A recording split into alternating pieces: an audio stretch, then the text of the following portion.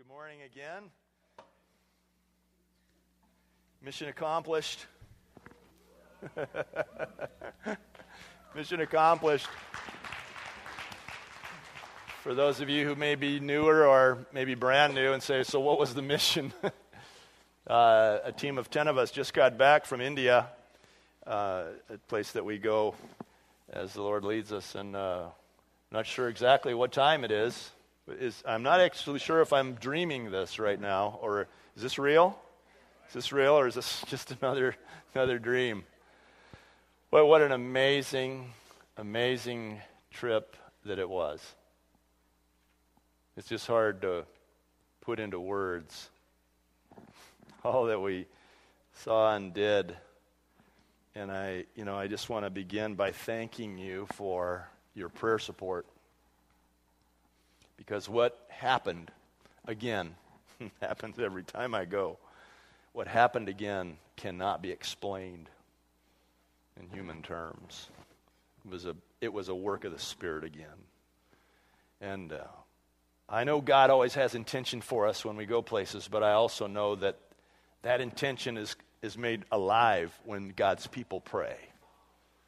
And so thank you so much for your prayers. We truly needed it. We truly needed it. It was such a blessing to know at certain times when we were caught up in various aspects of spiritual warfare. It was a blessing to know that we were covered in your prayers. The girls at the children's home are great. I mean, you can't fake that right there. You can't fake that. I took that on my phone. So it's not even a good picture, but you can't fake that. For those of you who, again, may not know, may be newer to us, it was our privilege back in 2005 for me to make one of the trips to Bangalore, India, where it was my privilege to lay the cornerstone of a children's home that y'all built through the sacrificial giving of your own funds, and built this children's home, a place where girls who are abandoned and in the most terrible ways are brought in and given life, given love, given Jesus, and they're just truly great. I don't know if you could overstate how the greatness of their condition. They're that great, and they're healthy, and they're happy, and they're strong, and they're growing in the Lord. Even Karen and I saw an incredible difference. Even we were there at the same time last year, an incredible difference in only 1 year. The girls are just great. And the team did great. The team did great. I've been on a bunch of mission trips in my life, and I don't want to say this was the best team that I've ever had, but this was the best team that I ever had. So if that hurts your feelings, sorry if you were on one of the other ones. But it was truly a great team. There wasn't a tourist among them. They were all soldiers. There wasn't a complainer among them. They just leaned into it, and it was truly a magnificent team. In fact, if you were on the team and you're in this service, would you stand so people can see what you look like? And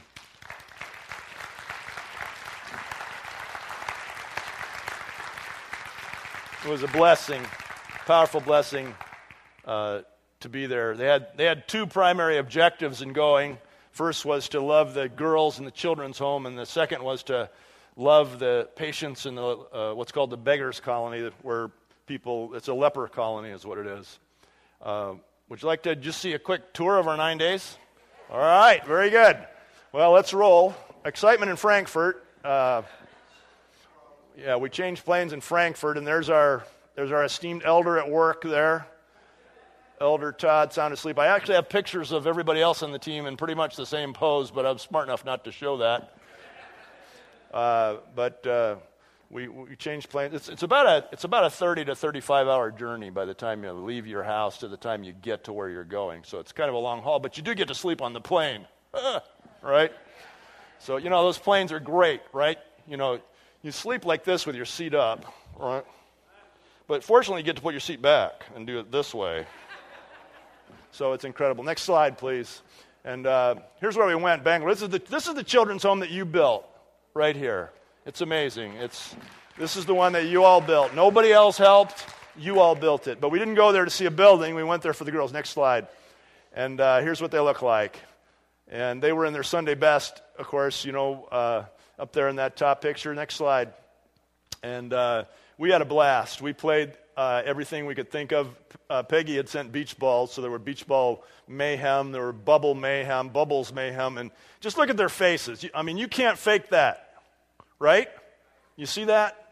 Next slide. And we played games and sang songs. And next slide. We played more games and sang more songs. And we played more games and sang more songs. And this is a group hug down here. That became very popular down here on the lower right. Group hugs were a blast. And next slide. But then eventually we did have to go to school one day, I don't know who that big kid is there in the middle, but they wouldn't let me go to school, but they would let me in the picture. Next slide. And but we took them out the next day. Actually, Queenie, their legal guardian, took them out of school so we could take them to the circus. Who gets to go on a mission trip and go to a circus, right, in India? I don't have any other pictures because after I took a couple, I was informed they weren't supposed to take any pictures. So that was the one we have. Next slide. In addition to the girls, we went to this place called the Beggars Colony, which is so derogatory in our minds, but it's a place where culturally, if these people, most of whom are afflicted with leprosy and are missing parts of their body and features on their faces and stuff, they would be beggars on the street if they didn't have this place to go, right? And there are, it's made up of these long, these buildings you see the fronts of are about 100 feet long, about 25, 30 feet wide, and concrete floors, and about 8 people live in each one of those, share one of those, and they don't have beds. They just have a straw thing they roll out and lay on. They don't have anything. They just lay on the concrete, and it's a very, very difficult existence. But it was our pleasure to go in the name of Jesus and by your support. Next slide, and to bring them there. This was New Year's Eve that we went there this last Saturday, and take them at this great feast, which was an incredible blessing. But also, next slide. That's supposed to say blankets. Hand out a blanket to every resident, a blanket, a particular kind of blanket that doesn't aggravate some of their conditions. And it was incredible to be able to do that. And every team member was able to hand out a stack of blankets to each one of these people. Next slide. And more blankets. And can you go back to that other slide? Can we go backwards on this? Or look in the middle. Look at the way that man is holding that blanket up to his face. Don't miss that. Some of the people actually kissed the blanket when it was received. I mean, this isn't a blanket to add to their stack of blankets. This is a blanket.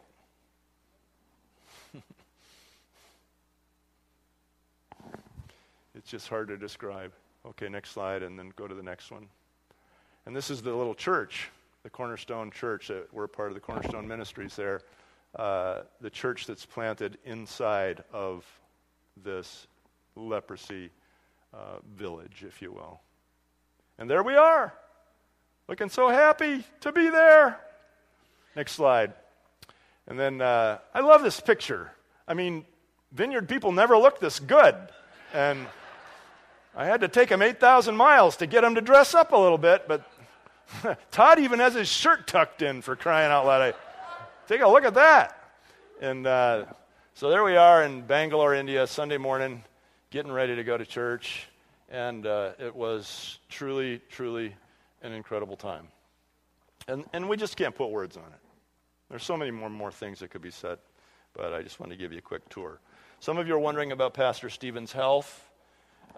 It's declining. It's not getting better. It's declining. I talked to him last night, actually, and he is now having back pain, which is part of his kidney failure, and told me that he expects to be on dialysis in the next couple of weeks. And then it looks like he will be having a kidney transplant here sometime next month.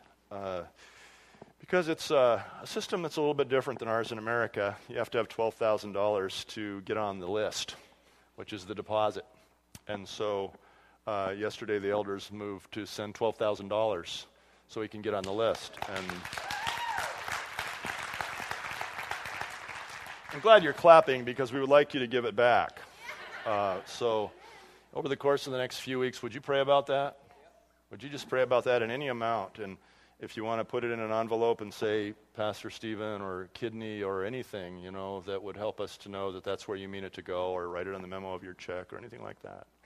But it will go 100% to his health care. Keep praying. That's the real key, right? Keep praying. Keep praying. And so why don't we pray? Lord, bowing down before you now, we blend our faith again for Pastor Stephen's health. And we cried out to you for miraculous restoration of kidneys, and we trust you and respect your sovereignty in all these things, Lord. And so now, Lord, as we're moving along this plan B in our minds, it's always plan A for you. Whatever the plan is, always your plan.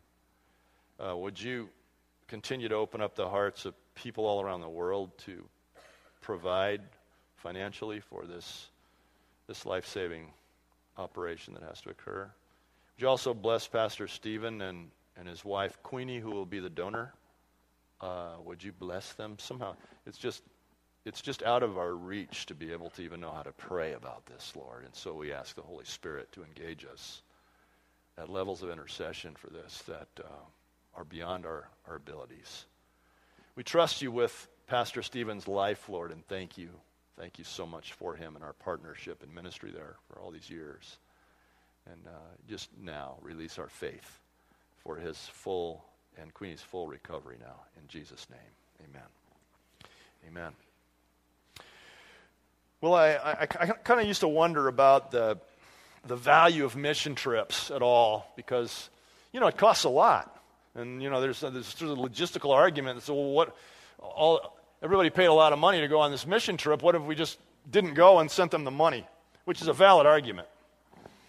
But if you've ever been on a mission trip like this before, you understand that there's stuff that happens that's so intangible, that's so of the Spirit, that's so powerful, that you'd empty your bank account to do it because you're changed forever. And the other thing about that is God owns the cattle on 1,000 hills anyway, so it's just a matter of him moving his resources around, right? He's just going to have to sell off a few calves. But I used to wonder about that. When I go to India, when we go to India, and some of you have been other places, and when we go to Brazil and those kind of places, but particularly in India, I always encounter a substantially higher level of spiritual warfare there. And so your prayers are so vital. And so there's a lot I could tell you about that this morning, about spiritual warfare and some of the things that I was allowed in the Spirit to see and hear and experience. But I really don't want to focus on what the enemy's doing in India. I want to focus on what Jesus is doing in India and what he's doing there in a way that, what does it have to do with us? Because he wants to do exactly the same thing here. And I decided on the plane ride home that, in the end, the more obvious demonic presence in any environment, if you do this right, simply provides a darker background against which the light of Christ can shine. And so when you're in a place like India, where it's so obviously dark and demonic, when you see the light of Christ, it's so much brighter by contrast, right? And so that's the heart that I want you to embrace. Because what you're doing in India, listen, what you're doing in India, by your continuing prayers and your sacrificial giving and our going and those kind of things, what you're doing in India is good. It's very, very good. I mean, it's good at a level that is almost beyond our ability to comprehend what the word even means. To see the lives of these girls changed, rescued. To know their stories that if I told you some of their stories, I would have to give a disclaimer because they're so graphically violent. And to know that the Lord has rescued them from that, has made a place for them, is a very, very, very good thing. And their faces tell that story, don't they? It's good.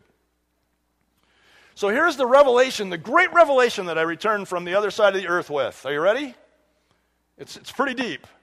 God is good. Did you hear that? This is what I'm coming back with. God is good. Maybe you've heard that before, and maybe you've sometimes heard it so much that it's even been trivialized with little slogans back and forth. And sometimes I'm not even sure we know what we mean when we say that. We believe it, but I'm not sure that we even know what we mean or have a way of knowing what we mean when we say that God is good. But when I say it this morning, I want you to think about this. I want you to think about this truth. That good is part of the nature of God. Good isn't something that God does. Good is something that God is. God is good. It's part of his nature. It's part of his self-designed nature. That'll blow your mind. As such, the only thing that God ever can do is good. So whatever God's doing in your life, it's good. And it's always good. It's not always comfortable, is it? Hello? But it has to always be good because God is incapable of not acting in a good way because at the core of his nature is goodness. I don't know if any of you can relate, but my mom used to say this to me. Be good. On the way out the door, be good. Anybody remember hearing that? Anybody? Why did she say that? Because it was not in my nature to be good. I had to make a decision to be good. My record wasn't great. And so it was a constant reminder, Tommy, make a decision to be good today. Somehow she thought it was in my power. Somehow she thought that I was capable of making that decision. But I knew even then that I might pull it off to a degree, but something was going to go wrong in this plan of my being good all day. And I'm 56 now, and I haven't had a fully good day yet because I'm not good.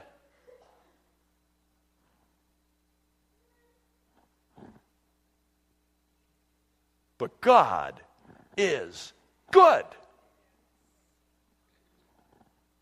God's good. Turn your Bibles to Luke chapter 18. Luke 18. Luke 18. Luke 18. Yeah, that was Luke 18. Maybe a passage that'll seem familiar to many of you, but let me read it for you. I want to read about 7 or 8 verses. Luke 18, I'm going to start in verse 18. Luke 18, 18. A certain ruler asked him, this is sometimes called the story of the rich young ruler. How many of you have ever heard it put that way? The rich young ruler. A certain ruler asked him, who's him? Jesus. It's important to know who him is. A certain ruler asked Jesus, good teacher, what must I do to inherit eternal life? Why do you call me good? Jesus answered, no one is good except God alone. You know the commandments. Do not commit adultery, do not murder, do not steal, do not give false testimony, honor your father and mother. Oh, good. He says, all these I have kept since I was a boy. When Jesus heard this, he said to them, you still lack one thing. Sell everything you have and give it to the poor, and you'll have treasure in heaven. Then come and follow me. When he heard this, he became very sad because he was a man of great wealth. Jesus looked at him and said, how hard it is for the rich to enter the kingdom of God. Indeed, it's easier for a camel to go through the eye of a needle. Jesus was always saying absurd things. Easier for a camel to go through the eye of a needle than for a rich man to enter the kingdom of God. So where am I going with this? Focus on the first 2 verses. A certain ruler came to Jesus, said, good teacher, What must I do to inherit eternal life? What must I do? That's always the question. What must I do to inherit eternal life? How do I get in on this? What must I do? Now, I want you to think about this guy. He's a rich, young ruler. Could it get any better than that? He's rich, he's young, and he's a ruler. I mean, he's not a poor young ruler. He's not a rich old ruler. He's not a rich young regular person. He's a rich young ruler. That sounds like a pretty good gig, doesn't it? Hello? But something was wrong. Something was missing that would compel him to go to this pauper rabbi, Jesus, with this ragtag disciple school and say, good teacher, what must I do to inherit eternal life? What must I do? Oh, Jesus said, no worries, you're all set except for one thing. Just sell everything you have and give it to the poor. In doing that, he was being called to surrender his identity because he wouldn't have been rich anymore. He likely wouldn't have been a ruler anymore because of the scandal it would have created in the day. He would have just been young. And so he said, here's what you need to do. You need to surrender everything that you are because I need to make you into something else. In John chapter 3, there's this guy called Nicodemus, and he comes to Jesus. And he says, hey, what do I need to do to get eternal life? Everybody wants to know what to do. What do I need to do? Jesus said, oh, that's easy. You must be born again. You must be born again? Nicodemus asked, what do you mean? I'm already born. How is a person ever born again? He even goes so far as to bait Jesus and say, can a man enter into his mother's womb and be born again? Don't bait Jesus. It's the word of the wise. Don't bait Jesus. He said, look, buddy, unless a man is born of the water and the Spirit, he'll never see the kingdom of God. Unless you let me do something for you. Nicodemus was right. He said, it's impossible for a man to be born again. Jesus said, you're so right. In both cases, this rich young ruler and Nicodemus, he's saying, what do you mean, what must I do to get eternal life? There's nothing you can do. There's nothing you can do except let me do it for you. Give you a new identity, not depend on your wealth, cause you to be born again. There is nothing a person can do to receive eternal life except to receive what Jesus has promised to do for them.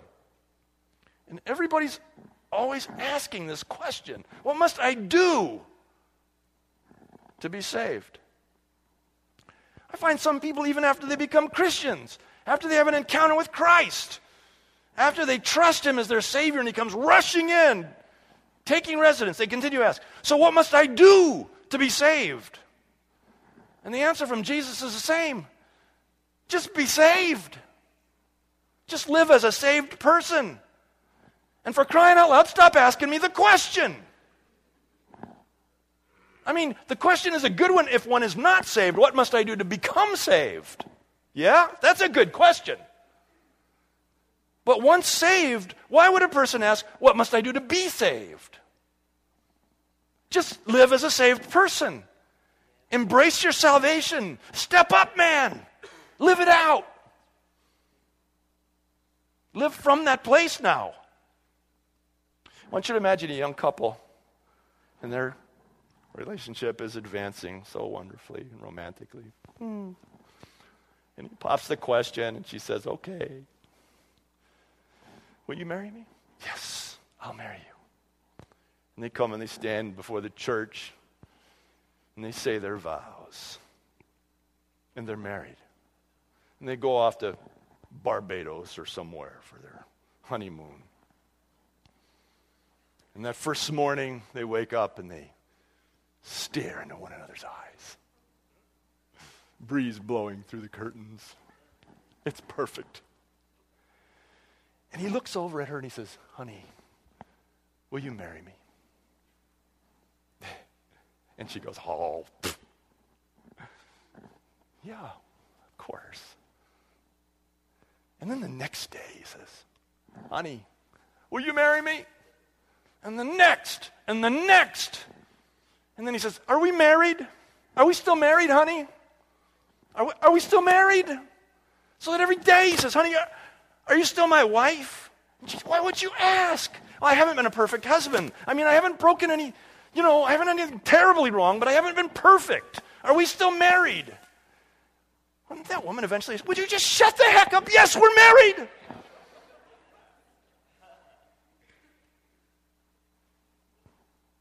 I'd like for all the perfect husbands to please stand. Do you doubt your marriage covenant? I'd like for all the perfect wives to please stand. Karen, go ahead. None of us are perfect at this. But the covenant is stronger than our behaviors. The covenant is abiding. What must a man do to be saved? Let Jesus do the work, embrace that, and then live as a saved person. There's nothing that you have to do to be saved. And so what about receiving Christ? John 1:12 says, yet to all who received him, to those who believed in his name, he gave the right to become the children of God. Yes, so what about believing? Well, if that's doing something, if accepting the gift is doing something, then yeah, I guess there's something you have to do. But I don't see that as doing anything. I just allow myself to be embraced by the truth that Jesus died for me. The Bible says that it's not by works that one is saved, but by grace we are saved, not by works, lest any man should boast. And he said, and this is by faith. And the Bible says in that same passage that even the faith is a gift from God. So even the faith to say, okay, I'm in, is a gift from God. What must one do to be saved? Be saved.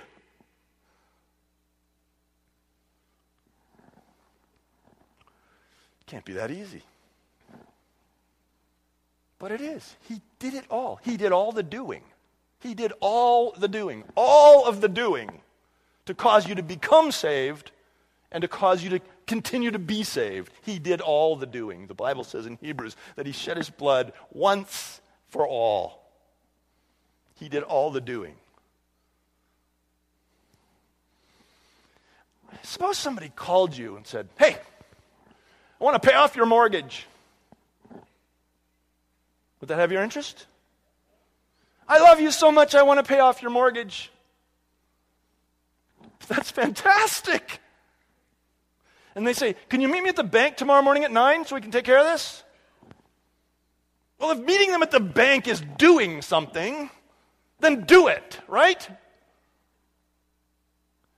If believing on Christ, if believing the message, if placing your trust in the message of Christ and the power of the gospel is doing something, then that's the thing to do. But he does all the work. All of it. It's done. He said it's finished. There, look. Done on the cross. It's done. If somebody called you, a car dealer called you, says we have a brand new Mustang GT, I don't know, whatever you want. Fill in the blanks, go. Go. Murmur, murmur. You go? What? I go? I don't think they make Yugos anymore, do they?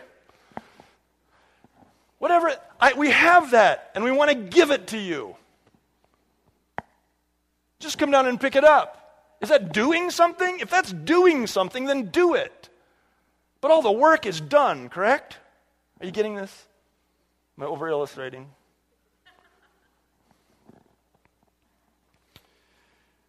What must I do to be saved, he said. Actually, the whole answer to what this rich young ruler was seeking was contained in his question. He said, good teacher, what must I do to inherit eternal life? To inherit it. Particularly in this age, the only way, in this culture, the only way to be an heir was to be a son. That was it. The only way to inherit anything is to be a son. You can't work your way into the will. The answer is contained in the question, what must I do to inherit eternal life? And without realizing it, he's saying, what must I do to become your son? And Jesus said, well, just lay down who you are. Just stop being who you are. Go give away your money. Just stop being who you are so that I can cause you to be my son. Ay, ay, ay. But the rich young ruler actually passed completely by the answer he was looking for. In the beginning, he said, "Good teacher." And Jesus said, "Good? Why do you call me good?" He said, "Only God is good. No one is good except God alone." You know, God's way into good. I mean, he's way into. Did anybody get to Genesis yet? Reading the Bible thing? Anybody? No? I highly recommend this Bible thing. Start in the beginning. Whatever your take on the creation is, whatever the meaning of that is for you, is insignificant compared to the power of it. When everything he made, he said, "Oh, that's good." I mean, who but God can say, "Oh, I'm good"? Come on. Come on. How many of you have made something and secretly stood back going, "Oh, I'm good"? Right? Yeah, me too. You made something and your drywall came out just right. "Oh my gosh, don't touch it." Anybody? You went back in a few times when nobody was looking? I'm good. And God, everything he touches, he's so into good, into transforming the nothingness into something that's good. Anything that truly proceeds from God is good. And this is the solution to every part of your life. It's all wrapped up in the goodness of God. It's the solution to every problem you have. It's the answer to every question. It's the provision for every lack. The opportunities of, or the condition of our lives, the circumstances of our lives create an opportunity. Listen, I don't know what's happening here, but it's bugging me and you. The circumstances of our life create this ongoing opportunity to apply the goodness of God. To apply the goodness of God. You know, as believers, we have access to the goodness of God. You know this? As believers, we have access to the goodness of God. And the circumstances of our lives create this perpetual opportunity for us to make a decision. And one of the decisions is, can I access the goodness of God and apply it to this otherwise dark, bad situation? How many of you, like me, have been into situations where you go, how did I get this bad? How did it get this dark? I didn't see this coming. How did I get here? And try as you might, you couldn't claw your way out. Just a little hand, you know. And the key to that is accessing the goodness of God and asking God to come in and flood your darkness with his goodness and his light. Whatever the circumstances of your life today, it may be bad. It may be. Your life might stink. But he's good. I don't know what it would be like to be a teenager these days. I can't imagine. Yeah, I know. I was thinking about that this week. What would it be like to be a teenager? I can't imagine. I mean, things seem so much more difficult and complicated now than when I was a teenager 100 years ago. I didn't do well then as a teenager. I didn't handle it well. I can't imagine the struggles you guys must be facing on a day-to-day basis. I got thinking about that. And I wonder if you could access the goodness of God and just ask God to come and be good. Ask God to come and be good in the midst of your difficult adolescence. Thinking about people who get diagnosis of terminal illness. You're going to die. How does one manage that? And I wonder if you've ever taken the position of saying, God, would you just come in and be good? Struggling marriages. I'm sorry, I can't relate. I wish I could. It's the perfect husband married to the perfect wife. We have no problems.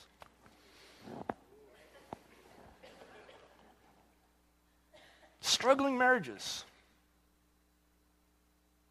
Heartbreaking behaviors that threaten the marriage.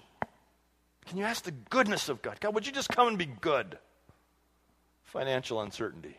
Some of you are so worried about your finances, your jobs, when your unemployment's going to run out. Could you just ask God just to come and just be good? Could you access the goodness of God? Because it's what God's into. God is into being good. God is way into goodness. And he's very generous. The Father's heart is always to give. He wants to give you his goodness. Some of you are interested in what I'm talking about, but you don't know how to access the goodness of God yet.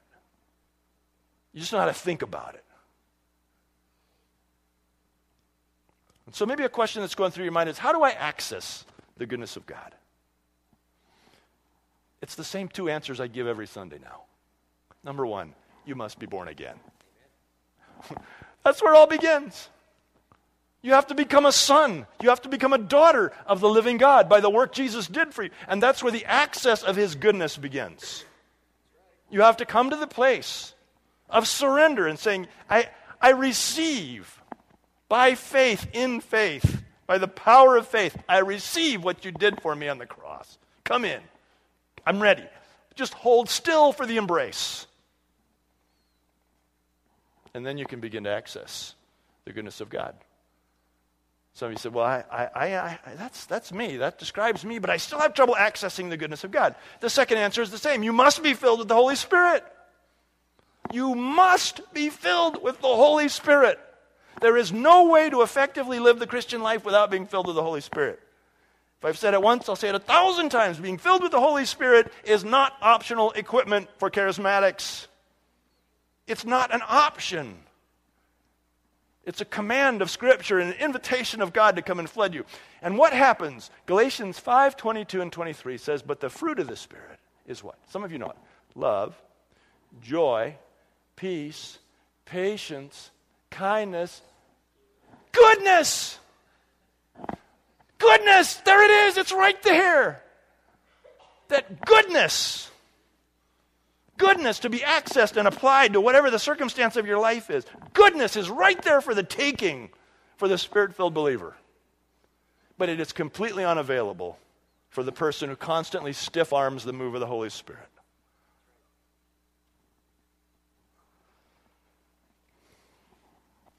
How bad is it?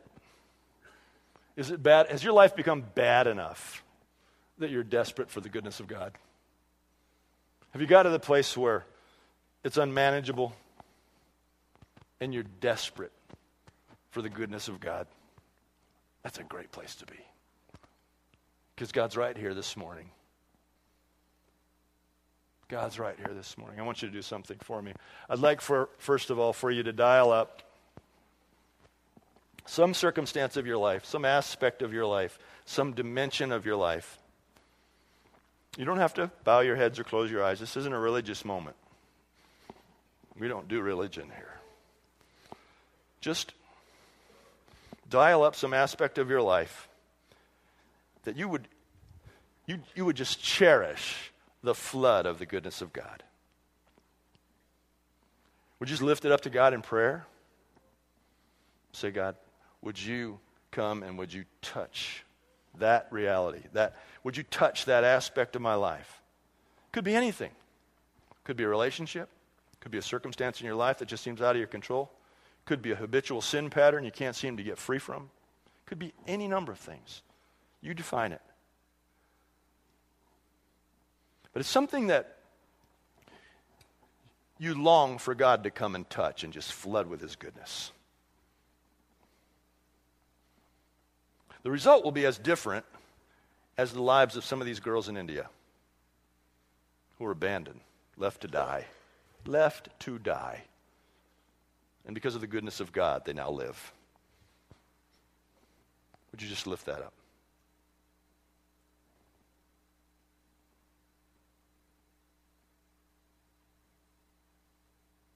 Now, by a show of hands, I'd like to see the hands of those people who said, I just prayed for something for God to bless with his goodness.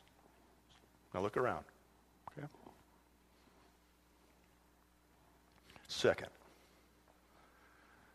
some of you you're in a place where you need to be filled with the Holy Spirit. You need to be refreshed by the Holy Spirit.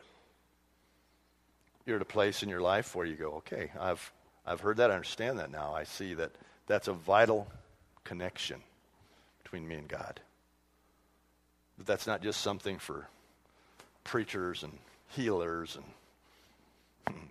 crazy, radical, zealous Christians, but that's standard equipment for every believer to be filled with the Holy Spirit. You see that. And you say today, right now, right in this place, right at this second, I want to be filled, refilled, refreshed with the Holy Spirit. If that is you, would you raise your hand by a show of hands? I'd like to see. Just hold your hand up. Holy Spirit, come. Holy Spirit, come. Holy Spirit, come. Holy Spirit, come. Holy Spirit, come. Holy Spirit, come. Holy Spirit, come. We have no preconceived notions of what you need to look like when you come. You are God, sovereign over all the universe. Come and refresh, fill every seeking heart now in the name of Jesus. Bear fruit in their lives, the fruit of the Spirit. Bear fruit in their lives. Let the goodness of God just come and invade every particle of your being. Be filled with the Spirit. Okay, thank you. One more question. Some of you today are at that place in your life where you'd like to give your life to Jesus. You'd like to accept his embrace. You'd like to say, I want to become a Christian today. I want to be born again.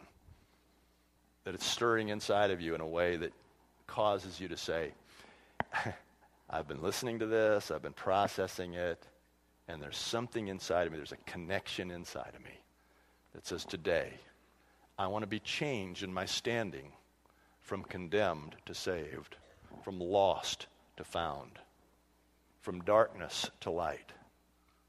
I want to be counted as a son or as a daughter of the living God. That's stirring inside of me like it's never stirred before. And today I'd like to become a Christian. I'd like to see your hands also. If that's you today and you're connecting with that message, just lift up your hand. Thank you. Just hold it up for a sec. Thank you. I'm going to pray with you guys. So have your hands up right now. You can put them back down. Father, I pray for those who are connecting with that message that right here, right now, by your power, you will come rushing in and take residence in their lives. That somehow, through the mystery of our gathering today and the move of your Holy Spirit, you have persuaded these three people to ask Jesus Christ into their lives. Come, Lord. If I were you and I just raised my hand, I would just simply say, Lord, I turn to you. I turn away from my old self and I turn to you. I lay down myself before you. And right now, I recognize that I need Jesus Christ to come in and do a work for me that I am incapable of doing for myself. And right now, right here, on this day, I invite Jesus Christ to come into my life as my Savior and my Lord. If you pray that prayer, he'll always honor it. If that's a prayer of your heart, then you're born again by the Spirit of God, and you'll see evidence of that. Those of you who raise your hands, I'd like you to do something after the service is dismissed. I want you to come up here 2 minutes of your time, see me personally. I just want to have a brief prayer with you. I want to encourage you. I want to shake your hand and welcome you into the family, all right? Father, we thank you and bless you today. We ask that your goodness would come and invade every aspect of our lives. We thank you for the thrill, Lord, the delight of being your sons and daughters. We can't believe it's even possible that you've made a way for the likes of us to come into the presence of your holiness and righteousness and perfection. but we receive your offer of grace and forgiveness through your Son, Jesus. And so we come joyfully, excited to be called your children. I thank you for every person who has responded in any way to the move of the Spirit in here.